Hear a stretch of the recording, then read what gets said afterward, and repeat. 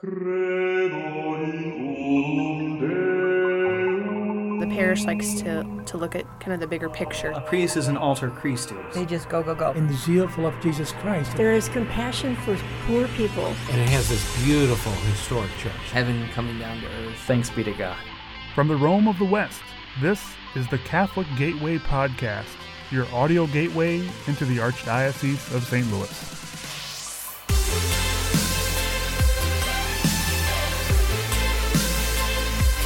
On each episode of the Catholic Gateway Podcast, we'll tell the stories about the interesting people, places, and events that make up the Archdiocese of St. Louis. We'll also give an update on Catholic news, courtesy of the reporters from the St. Louis Review and Catholic St. Louis Magazine, the official publications of the Archdiocese of St. Louis.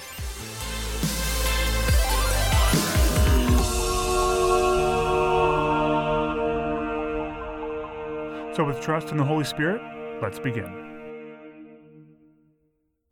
When you tell people you work for the Archdiocese of St. Louis, the first question they ask in response is, "Oh, so do you work down by the Cathedral?" Well, for most of us, that answer is no. This can create headaches from time to time, like when you're expecting someone to arrive at your office for a meeting or a delivery, and they go to the Cathedral instead. And yes, that's happened. But for employees of the Catholic Charities of St. Louis Central Office, as of August 1st, 2016, that answer is now yes. They do work down by the Cathedral. On Thursday, September 29th, a dedication ceremony was held to officially open the new location. Good afternoon. Thank you so much for joining us today, and welcome to our Catholic Charities Federation new office. I'm Teresa Ruzicka. Welcome to another episode of the Catholic Gateway Podcast. I'm Gabe Jones. If you're not a St. Louisan or just unfamiliar with where the Cathedral Basilica of St. Louis is, the reason we so often get asked where we work is because at 4445 Lindell Boulevard, in the shadow of the Cathedral Basilica, or the New Cathedral as locals refer to it, sits a building famous for its mid-20th century architecture and round shape, designed to mimic the round features of its larger next-door neighbor. That building is the former chancery of the Archdiocese of St. Louis, which opened in 1961. In the 2000s, most of the offices of the Archdiocese of St. Louis moved out of the Roundhouse, as it is commonly called, to the Cardinal Regali Center in Shrewsbury. Over the years, many archdiocesan offices have called the unique structure home, now including its current tenant, Catholic Charities of the Archdiocese of St. Louis. At the dedication, Catholic Charities President Teresa Ruzicka said the new, more prominent location will help them do more to further their mission. This newly renovated space offers new opportunities to better serve the community and our federated agencies through training facilities, meeting and innovation rooms, and areas dedicated to helping our clients. We are going to be able to accomplish so much more. Ultimately, this new building will help us in our mission of serving those in need, especially the poor and the vulnerable, working to improve social conditions for all, and calling others in the church and the community to do the same. This new location is important because despite being one of the largest social services organizations in the state of Missouri, Teresa says she regularly hears from people who aren't familiar with Catholic Charities. Too many times over the last 2 years, people have said to me, I've heard of Catholic Charities, but I don't really know what you do. And many people also don't know that we are actually a ministry of the Archdiocese, and we have been around for over 103 years. Building on that century-long legacy, this past year alone, 1,500 employees of the 8 agencies that make up the Catholic Charities Federation helped over 148,000 people in the 11 counties of the Archdiocese of St. Louis. Those 8 agencies include St. Patrick's Center, St. Martha's Hall, Queen of Peace Center, Mary Grove, Good Shepherd Children and Family Services, Cardinal Ritter Senior Services, Catholic Family Services, and St. Francis Community Services. Although each agency specializes in providing a different form of assistance, they are dedicated to one mission. We, along with the over 6,000 volunteers, are dedicated to serving men, women, and children who do not have enough to eat, who do not have a place to call home, who lack adequate education, employment, or housing, who suffer trauma, abuse, and neglect, who see depression every day or loneliness, or who just struggle to make it each day. After the dedication ceremony, I caught up with Teresa to talk about the new location. We know that we have more visibility in this space. We will get more people coming to us versus down the street. It looked like a regular house, if you will. But we know that God blesses us each and every day, and He's blessed us with this space. And so now this is our home, and we will treasure it and do God's work in it. So this will really help you advance the mission of Catholic Charities and do your job better in serving the people, right? Absolutely. We have a challenge like many other organizations in getting the word out about the good work that we do. And so this certainly does give us more visibility on Lindell, right next to the Cathedral. And we know that with the sign that just got put in yesterday, people know that we're here now, and they'll be finding us even more so than before. As if moving to a prominent new location wasn't enough, I wanted to know if there was anything else exciting going on at Catholic Charities. So people may have heard on the news about the new Biddle Housing Opportunity Center, St. Patrick's Center is involved with. They are going to be overseeing the programs there and partnering with St. Peter and Paul. They are going to be running the shelter. So that's brand new in the last month or two. We've launched Pathways to Progress earlier this year. That is really our initiative to stay with families for a longer period of time, for probably 2 to 4 years, and help bring them to resources, connect them to resources, help them develop skills, build financial assets, and whatever else we can do to help them get to a better life where they will essentially walk out of poverty. St. Louis Review reporter Joe Kenny covered the Biddle Housing Opportunity Center when it opened in August. To find that article and more information, just search for Biddle at stlouisreview.com. So instead, I wanted to learn more about Pathways to Progress. I spoke with Tyrone Ford, Director of Service Integration at Catholic Charities, who oversees the program. Tyrone explained that despite the vast array of services provided by Catholic Charities for people from womb to tomb, of every background, education, race, and creed, there seemed to be something missing. Surprisingly, there were no services that offered real long-term case management, where they had a person that would work with them to help build tools or develop tools that they would need to actually become self-sustaining. Having identified where the needs were, research was now key to figuring out how to address those needs. And so we began to look at where could Catholic Charities improve our service delivery? What part of the population is missing or does not have access to services? And as we began to do our research, we spent about 14 months or so looking at the region, looking at the St. Louis region, the 11 counties of the Archdiocese that we serve, and looked at what was needed, what was missing, what population went underserved. And what we began to quickly realize is that there are about 7 or 8 zip codes listed in North County that have some extreme high rates of poverty. And once we began doing our research, we noticed that part of the reason is that there was just a lack of available services to that population. We thought, well, what could Catholic Charities do? And so our brainchild, or sort of Pathways to Progress, came as a result of our president, Teresa Rizika, who said, hey, let's take the lead in reducing poverty and stabilizing families in North County. And let's look at some zip codes based on census tracts, based on some other data that we found with high rates of poverty, and particularly generational poverty. So we looked at dropout rates. We looked at crime rates. We looked at those that are below the poverty line living in North County, and looked at the correlation of that data and decided that we would create a program that was a little different than what was existing. With Pathways to Progress now a concrete idea, they needed tangible goals and a plan of action for the program. Our goal is to create a pathway for families to increase their ability to live safe, productive, and sustainable lives. We want to educate and empower families to make effective decisions that's going to positively impact their future. We essentially want to help them move towards economic stability. That's the overall goal of the program. We do this by some key things. We provide long-term case management with families for a period of 2 to 4 years. We have a community partner base that's designed to have wraparound services that include things like utility assistance and prescription assistance, employment readiness training, home repair, scholarships to Catholic schools, health care and affordable health insurance, and child care services as well.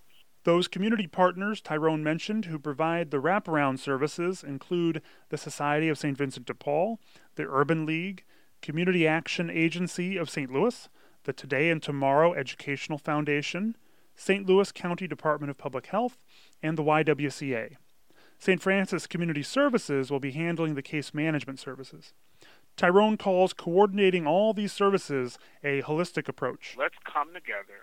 Let's build a team around these people that are in need, people in poverty, poor people, people that are vulnerable, underserved population, and let's do it together. So we call that holistic approach to services. And so we're not recreating the wheel. We're just greasing the wheel to make it roll a little smoother. Tyrone also says they're taking steps to ensure the program remains accountable and does what it's supposed to do. We have a community advisory council that is compiled of local teachers, business owners, residents in North County, which is the area that we're serving, North County, as they've been listed as the highest rates of poverty in the St. Louis region. And then we're going to evaluate the program. We're going to use St. Louis University as well as the University of Notre Dame. And they're going to look at this model to see if by changing how we do business with the population, does it really help to make for sustainable change in that area that we're serving. One of the defining features of Pathways to Progress, and part of why Tyrone thinks the program will be successful, is the long-term case management, which will be longer than other similar services. Long-term case management has generally been capped at 6 months, 12 months. We understand in the community that that's not really long enough. That's why poverty continues to rise, is that the services and the resources need a longer period of time with these families. And so we aim to do long-term case management where we embed a licensed, trained individual with families to help them make effective decisions that's going to help them sort of move towards economic independence. If you're wondering why something like this hasn't been done before, it's simply because it's expensive. For each person or family in a system like Pathways to Progress, case managers, social workers, and other experts have to be employed. So to be good stewards of resources, Catholic Charities decided to sign memos of understanding with those community partners mentioned earlier. Those agreements allow each organization to focus on what they do best and provide the services they are most equipped to handle, and to do so while keeping the flow of information open. Catholic Charities will be the central entity coordinating individualized plans for the Pathways members, and they're called members, not clients. So we collect all the information and forward that information on so that the client doesn't have to retell their story, because it re-traumatizes that client every time they have to tell their history, their story. So we collect that information so that they don't have to. And we walk through them, through that system with them, so they don't feel alone. They don't feel like, here I go again, being met with resistance or having difficulty accessing the services that are needed. Tyrone says, in addition to having identified a particular segment of the population and offering long-term resources for the members, Pathways is unique because they have had committed community partners from the start, and the program is going to be evaluated on an ongoing basis. And that will help the program move from talk to action. Let's not just talk about it. Let's figure out if we change how we did it, will poverty decrease? Will families be strengthened? Will neighborhoods be safer? Will graduation rates improve? We know that what we've been doing has not necessarily moved the needle on poverty. And we aim to do that by our research partners looking at it and saying, okay, Tyrone, here's something you can do better. Here's something that you can that you're doing good that you can improve upon. And so we will take that information as we go and make adjustments to the initiative so that it's more effective. Those are sort of similar things that, set us apart from other programs. Pathways was introduced in late March of 2016 through a soft launch, mainly as the community partners in the project started taking in members, and they will continue to grow over the next few years. It is a pilot initiative, as I mentioned earlier. It's being studied. It is going to be evaluated to make sure its effectiveness and that kind of thing. And so we're being very strategic in how we approach it. We want to get everything right the first time. And so we're starting off very small with just 30 in the first year. So we're at We're at about 15 or so families right now, and we'll have the next 15 by the end of the year as we ramp up. We spent the first few months of the program just getting our feet wet, getting the policy and procedures together, and we're in the middle of the Council on Accreditation. We're in the middle of the COA process, and so we wanted to make sure that all of our policies were written according to our accrediting body. And so we're very diligent in that. We had to put the right people in place, find a location, all that kind of stuff. So we've had about 60 or 65 actual inquiries, meaning referrals, people that have come through, and of that 65, we average about, we're 15 or so. But we aim to do 30 in year 1, an additional 45 in year 2, and an additional 60 in year 3. And then we will cap ourselves at about 135 families a year when we get to year 3, and then we should be ongoing from there. Obviously, as the program expands, as funding allows, we will expand that number past 135, but we hope to do scale up as the years go on. To keep the numbers in that manageable range during the rollout, the process for an individual or a family to get into the Pathways program isn't easy. It is a rigorous process. We want people to be committed to changing their lives. So we're not just taking those that meet criteria for other services. So if you're homeless and that, we have agencies that do that.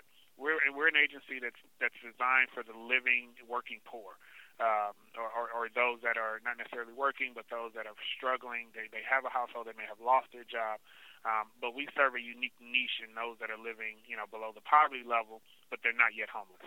And so we want to prevent that homelessness. A lot of the clients are kind of perpetual, habitual users of the system, where they go from agency to agency seeking resources, and they're not really having any long, sustainable change.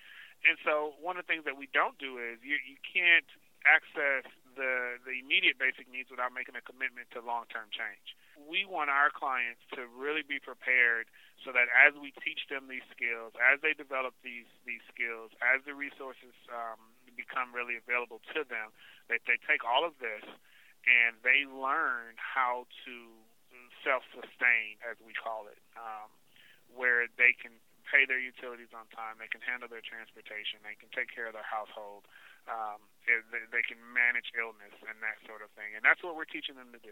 Surprisingly, he has heard a little bit of criticism about the work Catholic Charities does, but Tyrone has something for any naysayers to think about. Name me one person that got to where they are on their own. Name me one.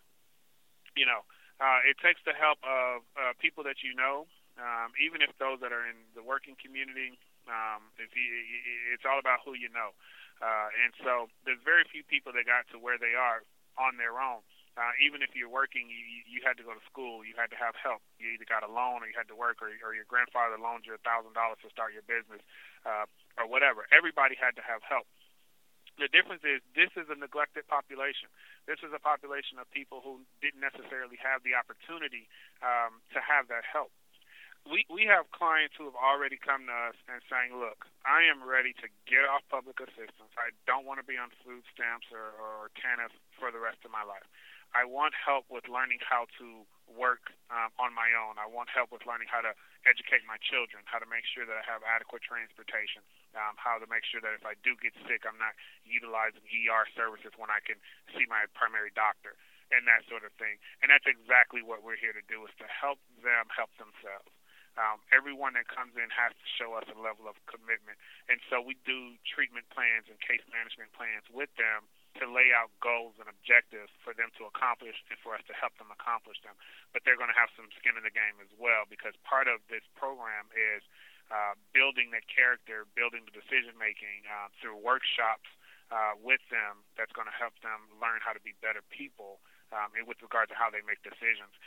But also how to prepare for when or if you lose your job, how to prepare for that illness, how to prepare for that kid that's turning 5 that has to go to school, and how to get them there and that sort of thing. So it's not just about people that are poor need to, the age-old pull themselves up by their bootstraps. Well, they would have to have had boots to do that. It's our job. It's what God and faith calls us to do, to help those in need, and that's what we're doing. And we quite quite agree that perhaps they do not need to be on government assistance in order to do that, and that government assistance is a way to help those in need, but it should be on a temporary basis. Of course, it is Catholic Charities, so our shared faith undoubtedly plays a big part in why Tyrone and others do this work. Here's how he explains it. Being Catholic is what calls us to do this work. We're not serving Catholics because they're Catholic. We're serving people that are poor, and that's because the Catholic faith calls us to do so.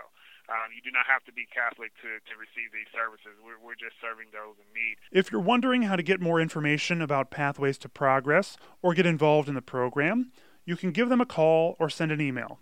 The phone number for Pathways is 314-269-5055. That's area code 314-269-5055. And the email is pathways@ccstl.org. That's pathways@ccstl.org.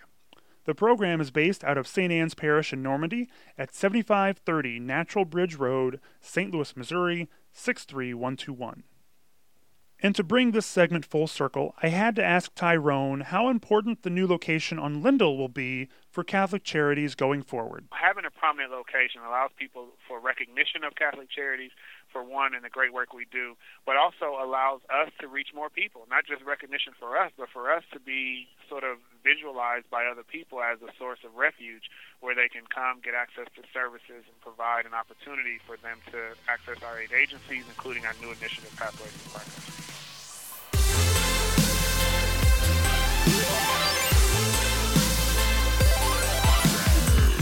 Well, as we just heard from Catholic Charities, they're doing a lot of work to help the poor, especially with their new program, Pathways to Progress. Another way that people like to try to help the poor is through the government, and we are currently in an election cycle. Election day is, if you're listening to this sort of the week it comes out, just a couple weeks away. Obviously, whatever's on the internet lives forever, so you might be listening to this some other time. But election day is just a couple weeks away, and one of the presidential debates was recently held in St. Louis. Dave Luecking with the St. Louis Review is here in the Catholic Gateway podcast studio with me, and he has a story in the St. Louis Review dated October 17th through 23rd as sort of a follow-up to the debate. So, Dave, thanks for coming back on. Yeah, thank you. Thanks for having me. I was, when debate happening here, it's a pretty big deal. They've had 5 out of the last 7 presidential elections. They've had debates in St. Louis, and with it being at Washington U, I thought, well, there had to be some Catholic students that actually went there, and there were a few of them, and just wanted to touch base with them and get their impressions on the debate. Yeah, well, I mean, like you said, a huge deal. I mean, this happens seemingly every election cycle. We get this the spotlight focused on St. Louis for that one night. So what was the experience that these students had then? When you're talking to them, what was it like for them to be part of this? Well, I've talked to 2 people, Candace Otta and also Chuck Holmes. And Chuck is a graduate student, doctoral student, and Candace is a senior in history. So she's a history major, and she understood right away the historical significance of it, and just she was very honored to be a part of seeing the debate, as was Chuck. It's funny, the thing we talked about most, and we talked about it initially, maybe that's why it seems like we talked about it most, but we talked about it initially about the setup, the feeling of them being there. They were at, Washington University's field house where they play basketball and where they play volleyball. And here they were at this, jumbo studio. Half-court basketball was a half-court studio. And so they talked about the production values of it, the Klieg lights, the backdrops, and things of that nature. And I thought it was funny when Chuck was comparing it to like the musical Hamilton, where they start debating Thomas Jefferson and Alexander Hamilton in rap, music. And Hillary and Donald didn't know rap. They didn't break out into rap, but he said it reminded him of that kind of thing, like a production or a play. Yeah. Well, that's really, I mean, I saw some preliminary photos of like some of the news stations got out there and covered the setup. And yeah, I mean, it really is. It's just a giant TV set plopped down in the middle of this gym, which is, you know, you didn't see it on TV. You couldn't tell, but yeah, the people there definitely could tell. So what were some of their observations then about beyond, I guess, sort of the production?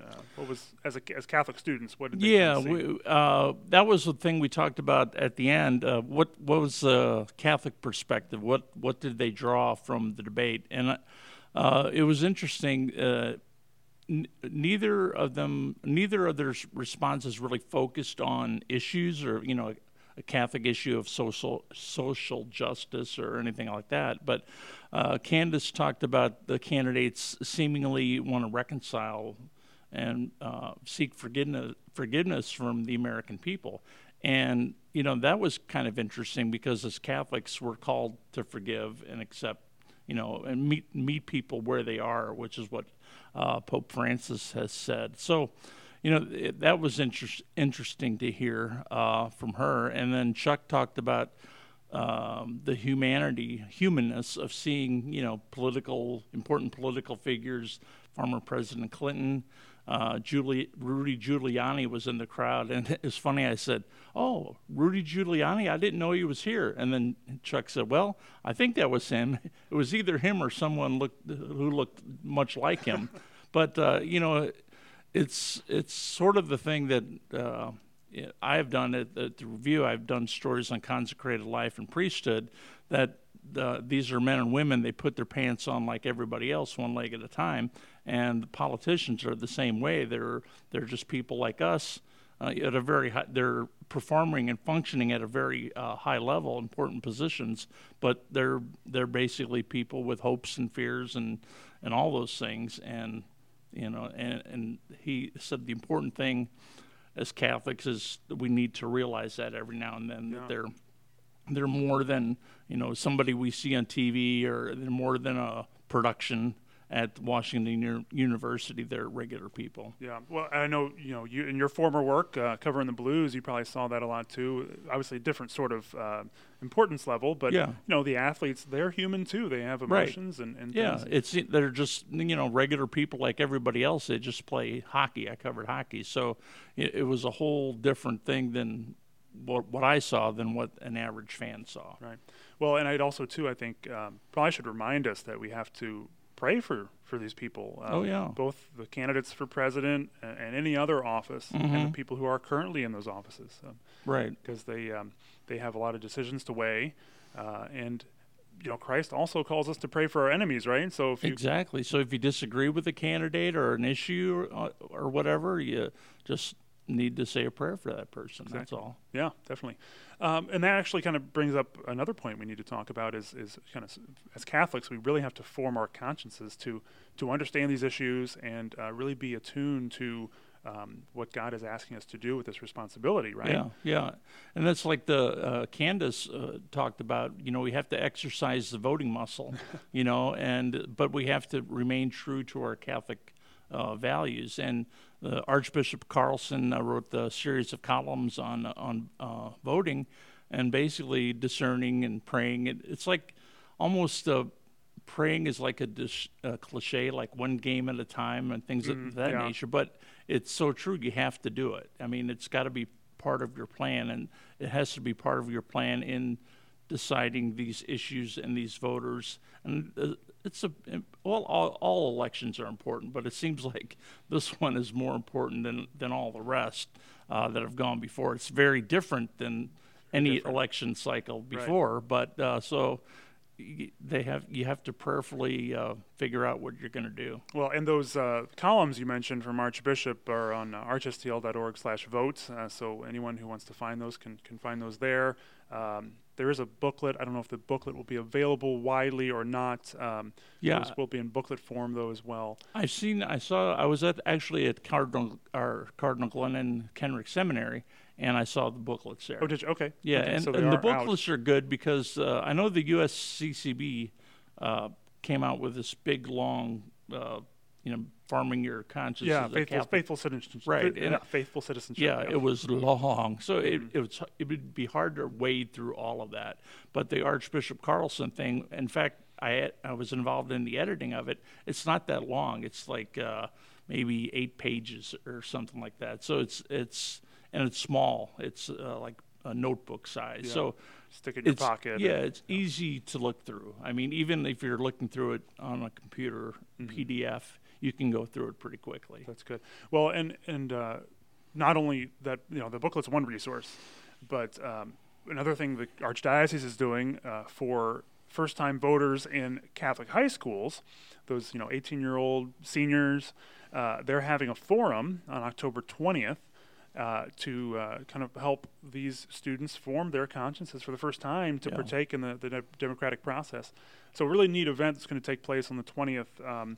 I think we'll see more about that in the St. Louis Review, and actually on this podcast I'm going to do an episode on that as well. So awesome. Yeah, I'd like to go to one of those as an older dude, but it's so important to get the young people involved. And a student at St. Vincent de Paul in Perryville, Levi Krause, he did a seminar, a couple of them on voter registration, Catholic prism and voting, Catholic lens, and that was huge. For it was geared toward 18-year-olds, and actually 18-year-olds now they're in college, so they're off to school, and they're getting bombarded with all these contrary messages. So they have to remember their Catholic roots, and what Candace said, you have to remember your Catholic sensibilities when you vote.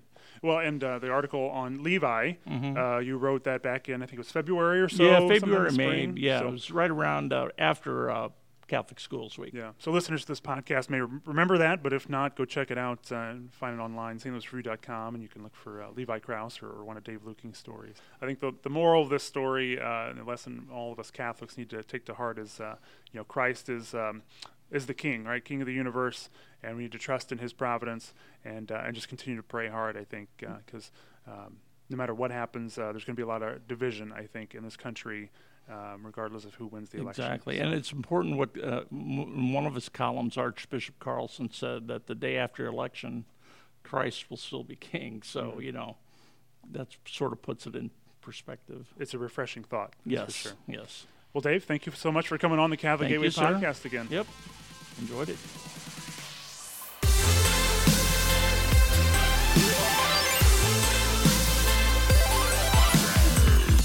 Well, here we are, yet another week of the St. Louis Review and the Catholic Gateway podcast, and Stephen Kempf is back in the office. Wasn't here last week. Stephen, what were you doing? I was at Poynter Institute for Journalism. I was taking a newsroom leadership conference, and I had a lot of great ideas, and I'm sure my staff is excited to hear what I have to say to them. Sure. Well, you encountered a little bit of weather while you were there, right? Certainly. There was a little bit of a thing called Hurricane Matthew. Luckily, we were in Tampa, so we weren't affected by it. But we certainly watched an awful lot of Weather Channel, and we saw a lot of people abandoning the East Coast for the West Coast. So we got a lot of friends going to the airport. That's good. Well, we're glad you're back safe and here and back hard at work with the St. Louis Review. So what can readers expect this coming week and in the future?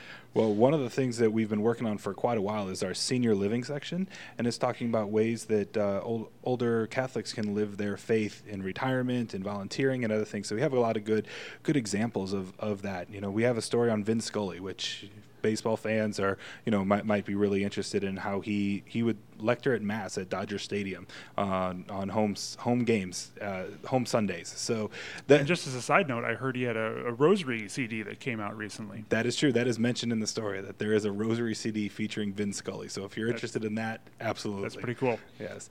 So we've been working on that for quite a while, and that was our 16-page special section that was in the issue dated October 17th and 23rd. Another thing that we worked on in that same paper was a kind of an election primer.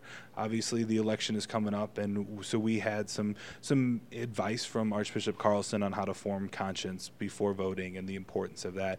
It also talks about his compilation of columns from a few weeks ago that were published in the St. Louis Review, and we kind of compiled it into into a booklet called Lens of Faith that gives advice for Catholics on how to form their conscience.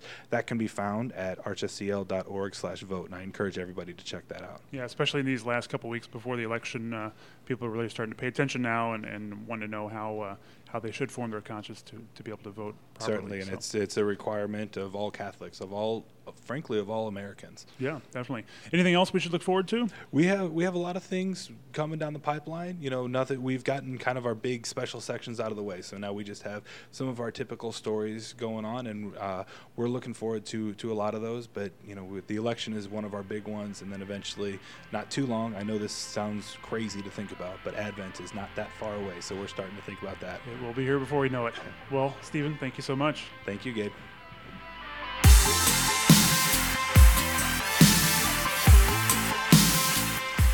Thank you for listening to this episode of the Catholic Gateway Podcast. We always welcome story tips and ideas for the podcast. Just send them to communications@archstl.org. That's communications@archstl.org. Make sure to connect with us on social media to stay up to date with what's going on here in the Archdiocese of St. Louis. You can find us on Facebook. Just search for Archdiocese of St. Louis. We're on Twitter @ArchSTL is our handle there, @ArchSTL. And we're on Instagram @CatholicSTL. And you should follow the St. Louis Review. They're on Facebook, also Twitter and Instagram under the handle @St. Louis Review. That's St. Louis Review. The Catholic Gateway Podcast is a production of the Archdiocese of St. Louis. I'm your host, Gabe Jones. We hope you'll join us again next time here in the Gateway to the West, the Rome of the West, Catholic St. Louis.